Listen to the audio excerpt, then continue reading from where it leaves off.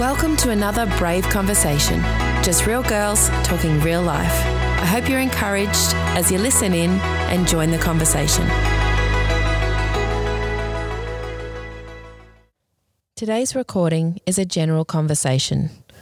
We understand that the challenges of mental health are diverse and unique to each person.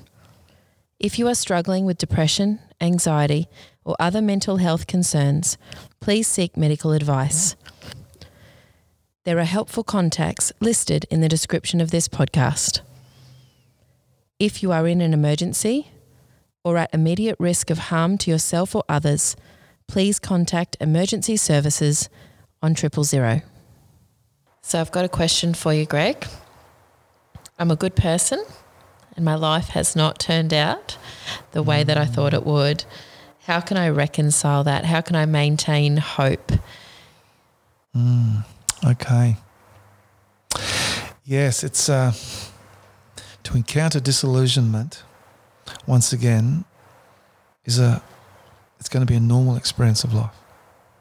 You're going to have it's good to come to the table of life with hopes and aspirations and ideals. I encourage you to be idealistic. Have ideals. And however, that transition between for example, between teens and adulthood, when some of our aspirations don't turn out, and or maybe graduating, maybe you've always wanted a family, maybe you've just desperately wanted this thing. Who knows what you desperately wanted, but now you've got it. It may not be what you thought it was going to be, and maybe more harder work than you thought it was going to be. And also maybe you've aspired to things, maybe you've aspired to relationships, maybe you've aspired to positions and career trajectories and all sorts of aspirations that haven't come to fruition, and you're feeling less than, you're feeling despairing and spending too much time comparing yourself with somebody else who may have already achieved what you were desiring. Yeah. And so, what happens in your mind along those times? And so maybe just a bit of a sketch outline what your mind will do unless you get it to do different. Just the default setting of the human mind is to condemn you. Your mind will come after you. If you do not do different, if you do not get your mind or coach your mind to do something else, it will come after you like hellhounds. It will attack you, it will condemn you, it will punish you, it will persecute you day and night. That's the default setting of the human mind. And you add some stress on top of that, you add some difficulty on top of that, you add some other uncomfortable things going on in relationships, and that will increase that to the power of 2 or 3, and you will start to live out a distressed experience in your own mind. And then it will just snowball. A distressed mind will eventually become a depressed mind. And that's all available to anyone who wants to get caught up in their own failed expectations and loiter for too long in the despair of created by comparing yourself with someone else that you might have decided that you're similar to. Yeah. And so do yourself a favour. Stop comparing yourself. Yeah. Blinker yourself down and concern yourself with your own life and living out the excellence or to be the most excellent you can possibly arrange, and to focus your energies on honing your own skill, your own things, and keeping your mind and keeping your eyes on your own grass. And make sure your lawn is good, and keep away from the fence and stop looking at other people's lawn that you might think that you should be like that too. And there's just a whole range of little scatter bombs that can go off in your mind when you're comparing yourself with other people's stuff. And it sort of doesn't really matter which way you come at that. There's torment. Now, you could have succeeded. Maybe you succeeded more than half your cohort of friends or peers, and you could be robbed of the joy of that by guilt. And you could live out of guilt frameworks and And guilt could hound you more than you actually realize. I mean, I would say to you that many people listening to this right now will be more familiar with the voice of guilt than you are of the Spirit. We know what guilt sounds like. And so you need to be aware of that as well. Guilt, there's a few things to know about guilt. One, that it's a bully. Yeah. Guilt will bully you into doing things. It will bully you into taking responsibility for things that are not yours. It's not yours. You don't need to dumb yourself down. You don't need to dumb down your own genius to make other people feel comfortable in the room or in the fellowship or in your group. There's a bit of gentleness and humility is also required, but you don't need to shrink back in order to help other people feel different. You leave other people's emotions to their own. And so guilt can come at us in a few ways. Guilt can come at us to make us feel guilty about our own success, and guilt can also be there and feel guilty because why we didn't succeed. And so I take the time to mention and talk about guilt a little bit because you need to know about the strategy of guilt because it will also rob you. And if you're wondering how do I know when guilt's around? Well, it's probably right driving every thought that you ever had around the word should. Probably should give Mum a call. Probably should drop in it. Probably should go and pop in and do that. Probably should pick that up. Probably should.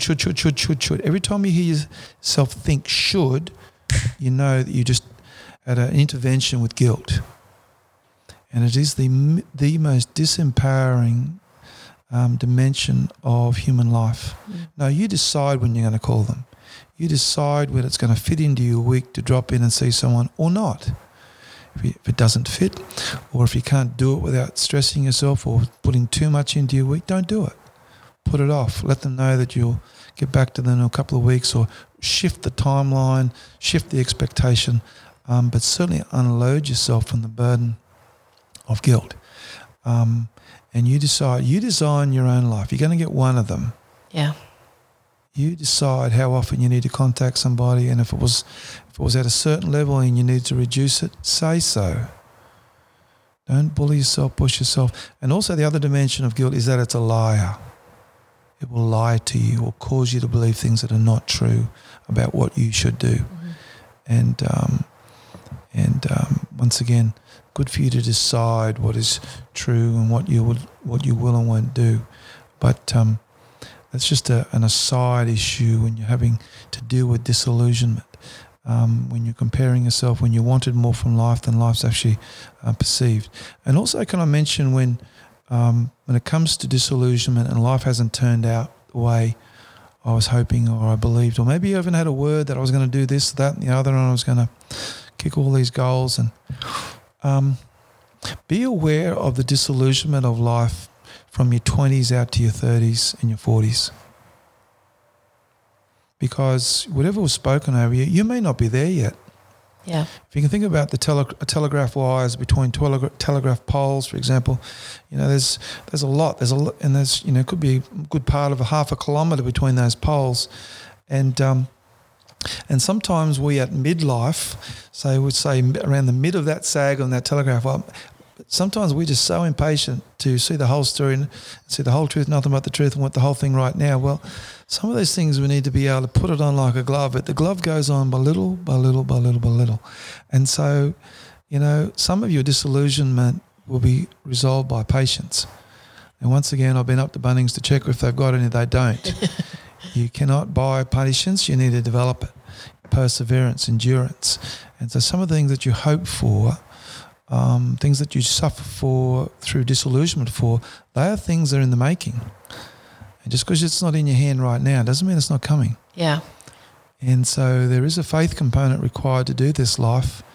And, a faith component that you can either leave switched on and have it healthy and have a healthy aspiration and a hope for the future, or you can have that faith light turned on, like a studio light that says on the air, but you're using that faith light to torment yourself because you're feeling less than and you're feeling bad because you haven't achieved it. Well, I encourage you to plug a few gigs of patience into your faith. That's what you're doing with it. It's not meant for that, because you end up with, hope deferred. Yeah. And, many people with hope deferred need to come and see someone like me. because it's sort of boiled over on the stove and it's all got very messy.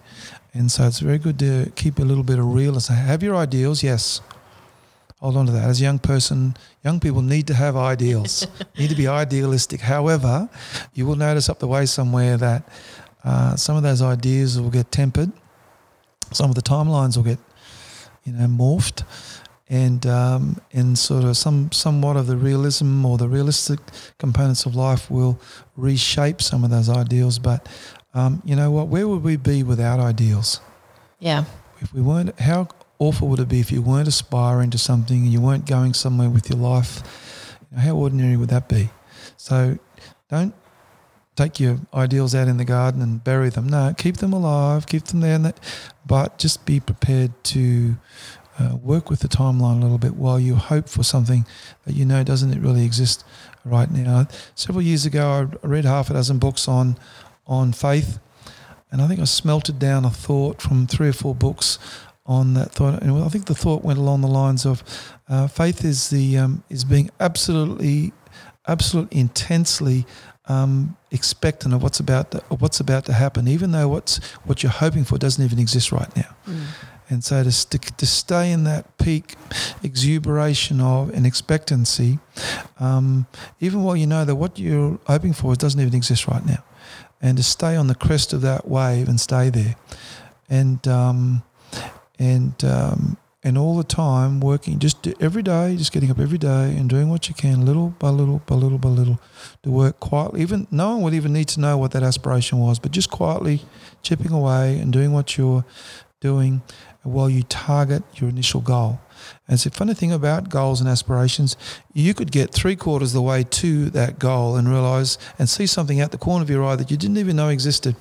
Then you end up going in another direction. Then you could punish yourself because it's not really what you thought it was going to be. However, if you did not have got out of bed every day and step by step by step by step had targeted something, you would have never been in a position or in an environment to even know or even learn about the terminology that describes what you do now or what you're being prompted to do now. So, we need to be a little bit flexible.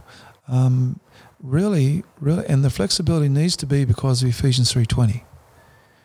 You need to be able to smelt down what's in you and to be able to comply with the requirements and the Grand Canyon, really, of Ephesians 3:20, or the galaxy and the universe of Ephesians 3:20, what it is, with our humble ideas and our humble offering of obedience, for God to be able to mix himself with our own efforts and aspirations, and to be able to create something within us and around us that is beyond our capacity to imagine or think. Now, if you could imagine myself, for example, going from someone who started out in engineering and then to end up in psychology, and if the Lord tapped you on the shoulder tomorrow and provoked you to start to head towards something that was absolutely impossible, would you turn up?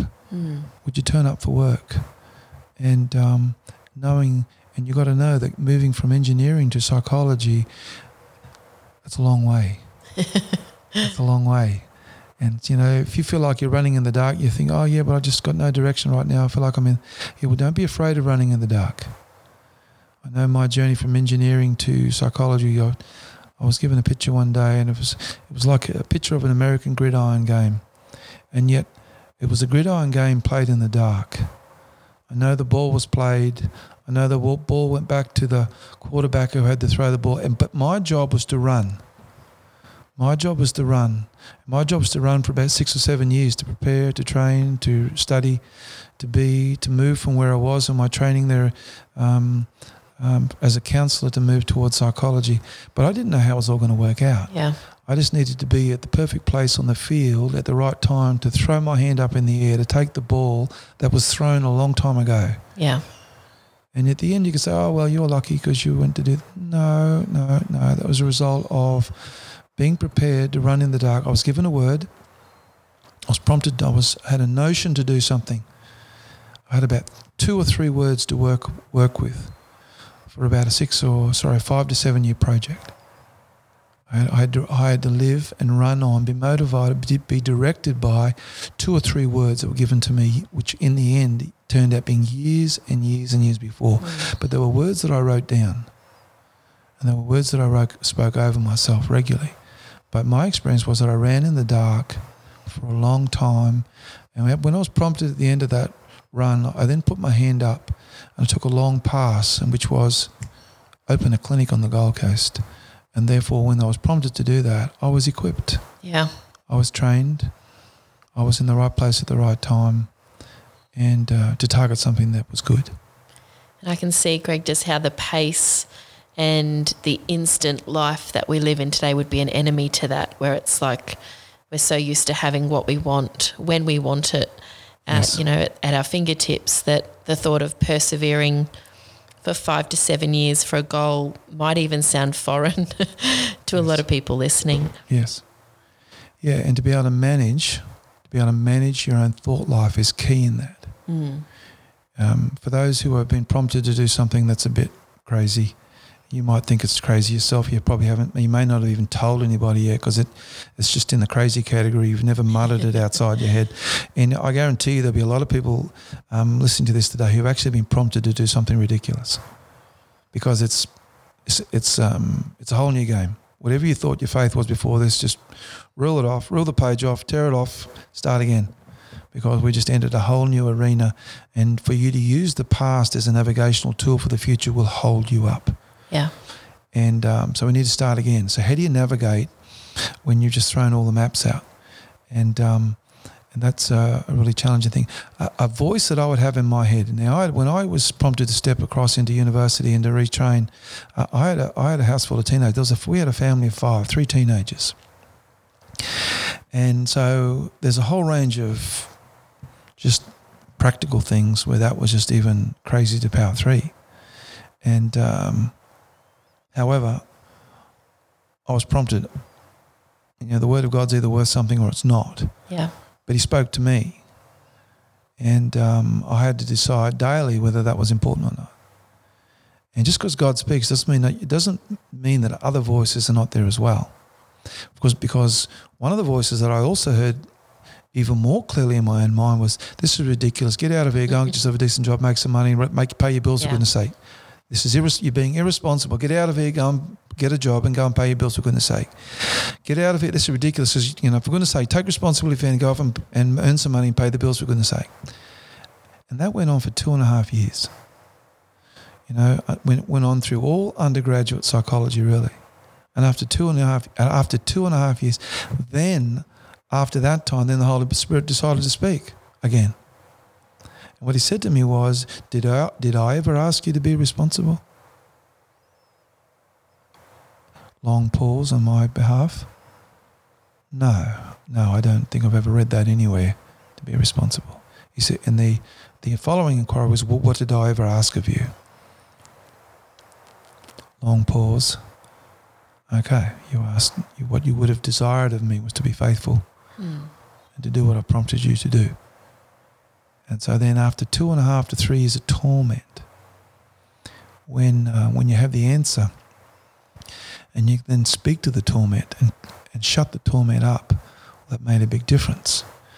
However, in that 2.5, 3 years, that forged in me and my mind just an awareness of the other voices that you have in your head. And you've got to know that some of those voices aren't yours. Yeah.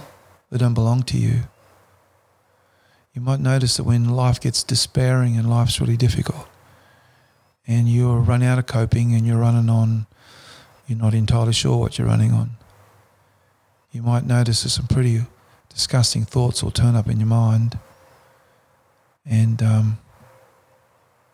just know that it's not uncommon when you're in a despairing place that thoughts will turn up that will suggest that you should kill yourself or snuff yourself out. And it starts by thinking thoughts like, if I didn't wake up tomorrow, it wouldn't be such a bad idea. If I didn't have to put up with this life, it wouldn't be all that bad. And just little by little by little, some really dangerous thoughts can turn up, and you know they're not yours. And so you need to be awake up to the game here. Those thoughts of self-harm, and I know it feels really intense and it feels like yours, but the thought in its initial realm didn't come from you. If you wind back to the garden in the garden there, it turned out that, God and man lived in incredible unity. His thoughts were their thoughts and their thoughts were his thoughts. And then he turns up one day, God turns up in the garden and says, well, hey, where is everybody? Hello, coo-wee, or whatever he said at the time. And he gets someone waving to him behind a bush. Oh, we're here, we're rude. We're rude. We feel a bit rude, we're naked. And the Lord's straight onto it. Hey, it's not one of my thoughts. Yeah. Who told you you're rude, for goodness sake? Who told you that? And so right there in the beginning, alternative or intrusive thoughts turn up that do not belong to us. And if you cannot determine the origin of that thought, it makes you very vulnerable. And I trust that some of the ideas I've given you today might help you to be alert to the content and the origin of some of the toxicity. Now, you might have thought that way for a long time. And while I'm at it and while I'm having this conversation, I just want to talk to those people who understand what it is to be in a dark place. I want to talk to you. Now, you've never told anyone about that dark place. And but you do. You have this dark place where you slip away to and no one would know, and you spend probably too much time there, particularly when life's tough. Yeah, you might believe in half a dozen things. You might believe in God and you might believe in this, that and the other, but you also believe in the comfort of that dark place. And you might, Jesus is good and the peace of God and the worship's good, but when I go home, I don't always go home to the company of spiritual enlightenment and light. And honestly, if truth be known, I don't actually live in the light. This dark place has been my comfort for a long time. Now, if that describes you, I just want you to know that darkness is not your friend, or certainly not as friendly as it makes out. And that darkness is grooming you, and it has plans for you. Its plan for you is for you to die, for you to snuff you out. And I know it's familiar. I know you've probably spent a lot of time there, and it's probably been a good friend to you, and no one else was. A place for you to disappear to, a place for you to dissociate to when life, in the real life, was too hard. But I just want to include you guys in this conversation today too, that just for you to hear me say that I understand, but I also understand the danger of that place too, and you know that. And so if you're familiar and you spent too much time there, I'm just calling you out on it now. I'm just naming it right now. And for you to reduce and work towards ceasing, having two bets on two horses here. You might have a bit of money on Jesus and he's pretty good, but you've also got some money on this other place where you spend too much time. And I guarantee you, if you were to be able to resolve this in your own mind and you were able to come out of there and lean and sever your ties with that darkness, the light that you've been offered and the light of the world will be much more beneficial to you. It will be a much richer, deeper experience. Now, you're not the only person who's ever had a couple of girlfriends or boyfriends on the side while you're trying to be married to something over here. Many people have many dalliances and divvy up their affections. So you don't need to feel bad about that. But that particular one is very dangerous, and that will get you caught in deep, dark loathings and have you staring at the back door, looking at alternatives to living a rich and healthy life for too long, and you'll spend too much time potentially in a suicidal place even. So I want you to have a good long think about what I'm saying, and make some decisions about propping yourself when that thought or that notion to disappear into the darkness comes again, and for you to lean this other way, lean into the light. And maybe if you might even need to reach out and talk to someone that you trust about that they can help you, and they can help you feed your mind to equip you to resist the darkness when it comes calling. And trust it's okay to say those things because that relates to too many people, even though you would have never spoken to another soul about that. Anyway, trust that's helpful for you there. Yeah, Greg, I really appreciate your professional voice into this really important issue of life for every single person. And I think it'd just be important to include into our conversation today that if we have someone in our world, and I'm sure most of us do, who is struggling with anxiety, depression, maybe they're overwhelmed with life, how can we be a great support to those people? And that's a good and wonderful thing, and the benefit of a podcast like this to equip the masses to take the information.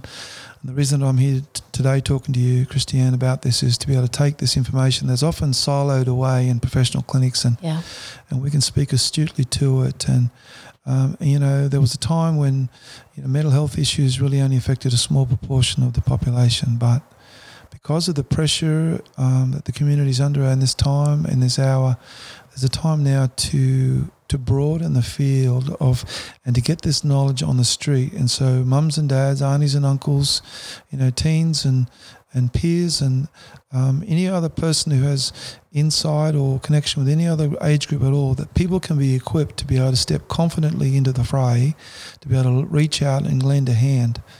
And, but you need to stay within your comfort zone and what your capabilities are.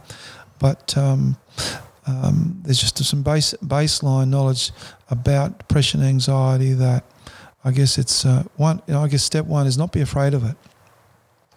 Anxiety and depression is a very natural states, anxiety a very natural mental state, depression a very natural mood state of life. You're going to cycle in and out of feeling less than or feeling flat at some point in your life. Yeah. You're not going to get in one end of life and out the other without feeling some of these things. But the issue is when we get stuck there. Yeah. When we get stuck there for too long. And, one of the issues of being able to mature as an adult or even as you transition from childhood into adulthood is to be able to regulate your emotions. Now, not everyone is able to do that the same. But what I will say there is depression isn't bad luck. Turning up and having someone use the word anxiety around you, or even for you to be even able to admit that you're a bit anxious right now, it's not bad luck. It's just the absence of a couple of coping strategies that would probably enhance your coping capacity in that time. I know that when we came into the COVID-19 era, COVID-19 keeper, that I know that I was stretched. It was very stretching to me. It took me, several weeks to be able to, get my head around what was going on. And, there was times there when I was, I guess, even distressed for the world and what this would mean. I mean, I've been a trauma therapist for many, many decades now, and we have some very powerful ways to release individuals from trauma and release the emotional residue and the road grime of life and time. But for me to see the entire world or the entire community going into a traumatizing experience like that was somewhat distressing for me. And I guess I had concerns for the community. And even personally, it took time to adjust to that. And I'm sure everyone will have their own journey of adjusting to the changes around this COVID-19 period. And so therefore depression and anxiety may be a common experience, or it may have even been a new experience for you. Depression is, so I'm just going to give you a sketch outline of what depression is. So you just colloquially, I'm not going to quote a textbook to you, but just give you an understanding what that is. Depression is a mood condition. Depression is a mood. It's a condition of your mood. You'll either feel energized and ready to take on the world, or you'll feel flat and you're not sure whether you want to get out of bed, and pulling the doona over your head and closing the blinds and shutting the door might feel better, might feel like what you really want to do today, rather than bounce out and be motivated to take on the world. For some of you, that's a regular cycle of life. Every couple of weeks you might cycle in and out of feeling a bit flat, but for others, that's a whole new, brand new experience. You're really not sure. You don't know if you've got the confidence to take on the world today, and maybe if I just slept a little bit longer, that'll fix it. And so sleeping, even though a component or a symptom of depression is that you're going to be fatigued. Sometimes the fatigue gets so strong you even feel aches and pains in your body. And so you're going to want to, if you're feeling flat, your mood's flat, you will want to sleep more anyway. But a lot of these things that happen, I say depression, anxiety, stress, they are human deactivation symptoms and conditions. They will deactivate. You will power down, and they will be de-energizing. And so a lot of, once we've identified what's going on for people in the clinic, or maybe stress, or maybe depression, maybe anxiety, but a lot of the activities that we give people are activation strategies, human activation strategies. As I say, depression isn't bad luck, it's just generally a lack of an adequate strategy to address whatever's life's throwing at you right now. And so we have techniques we give people that people within moments can feel different, because depression is a feeling thing. It might be driven by, depression is triggered by thoughts. Depression is triggered by the quality of your thoughts, but depression itself is a mood condition. Anxiety, anxiety is generally, what is that? It means that your mind's traveling too quick, the pulse rate of your thoughts is too high, and if your life's going to feel like hit and run and dragged along underneath your own mind. Now, and if you are anxious, you're going to have stress, you're going to feel tension in your body. You might carry tension in your shoulders, you might carry tension in your tummy, but that they're just indicators and signs of that your mind is far too busy. And so therefore, I've already given a brief outline of what happens when your mind's too busy for too long earlier in this segment. But some of these conditions have names, and anxiety is one of them. And, it might be just normal anxiety. It might be mild anxiety. By the time you're mild or moderate anxiety, it means that you can get racing thoughts, you can be okay, but you can lay down at night, you can calm yourself and you can go off to sleep.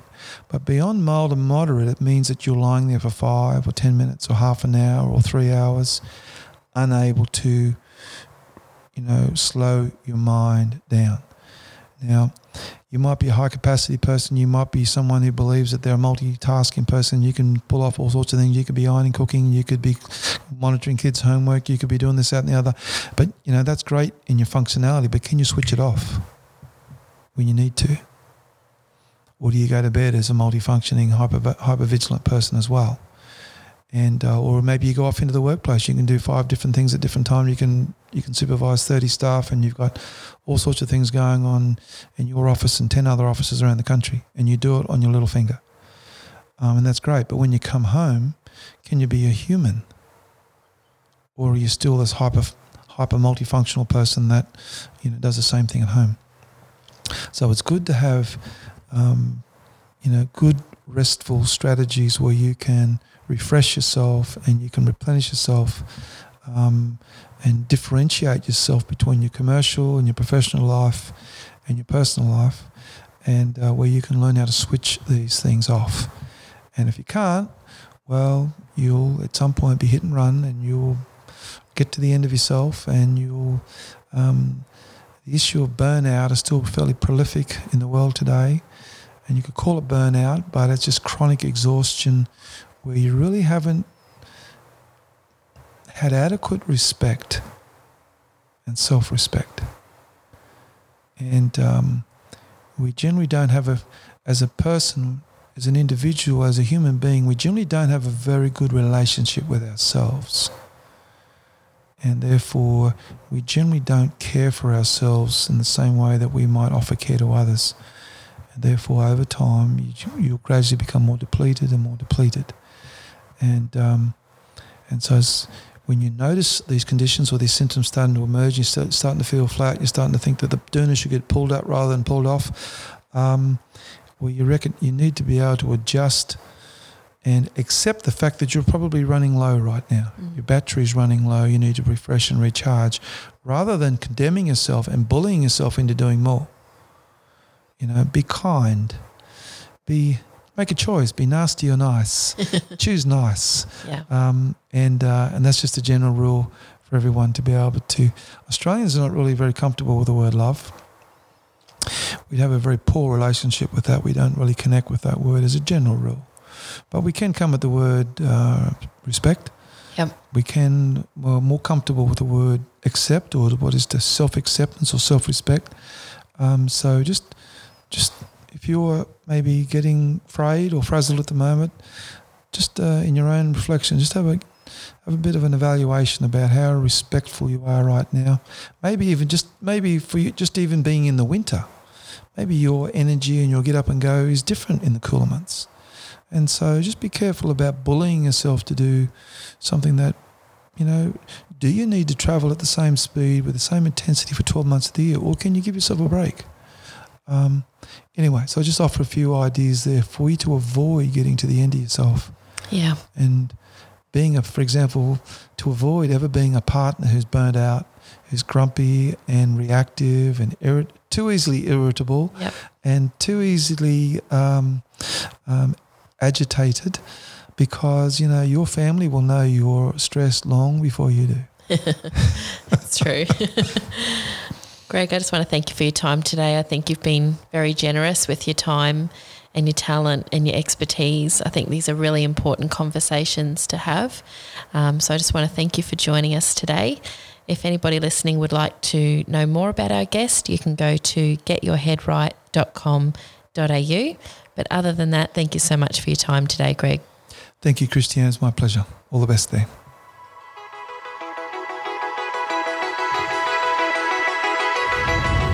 Thanks for joining us. You can help keep the conversation going by subscribing and staying connected. Catch you next time for another brave conversation.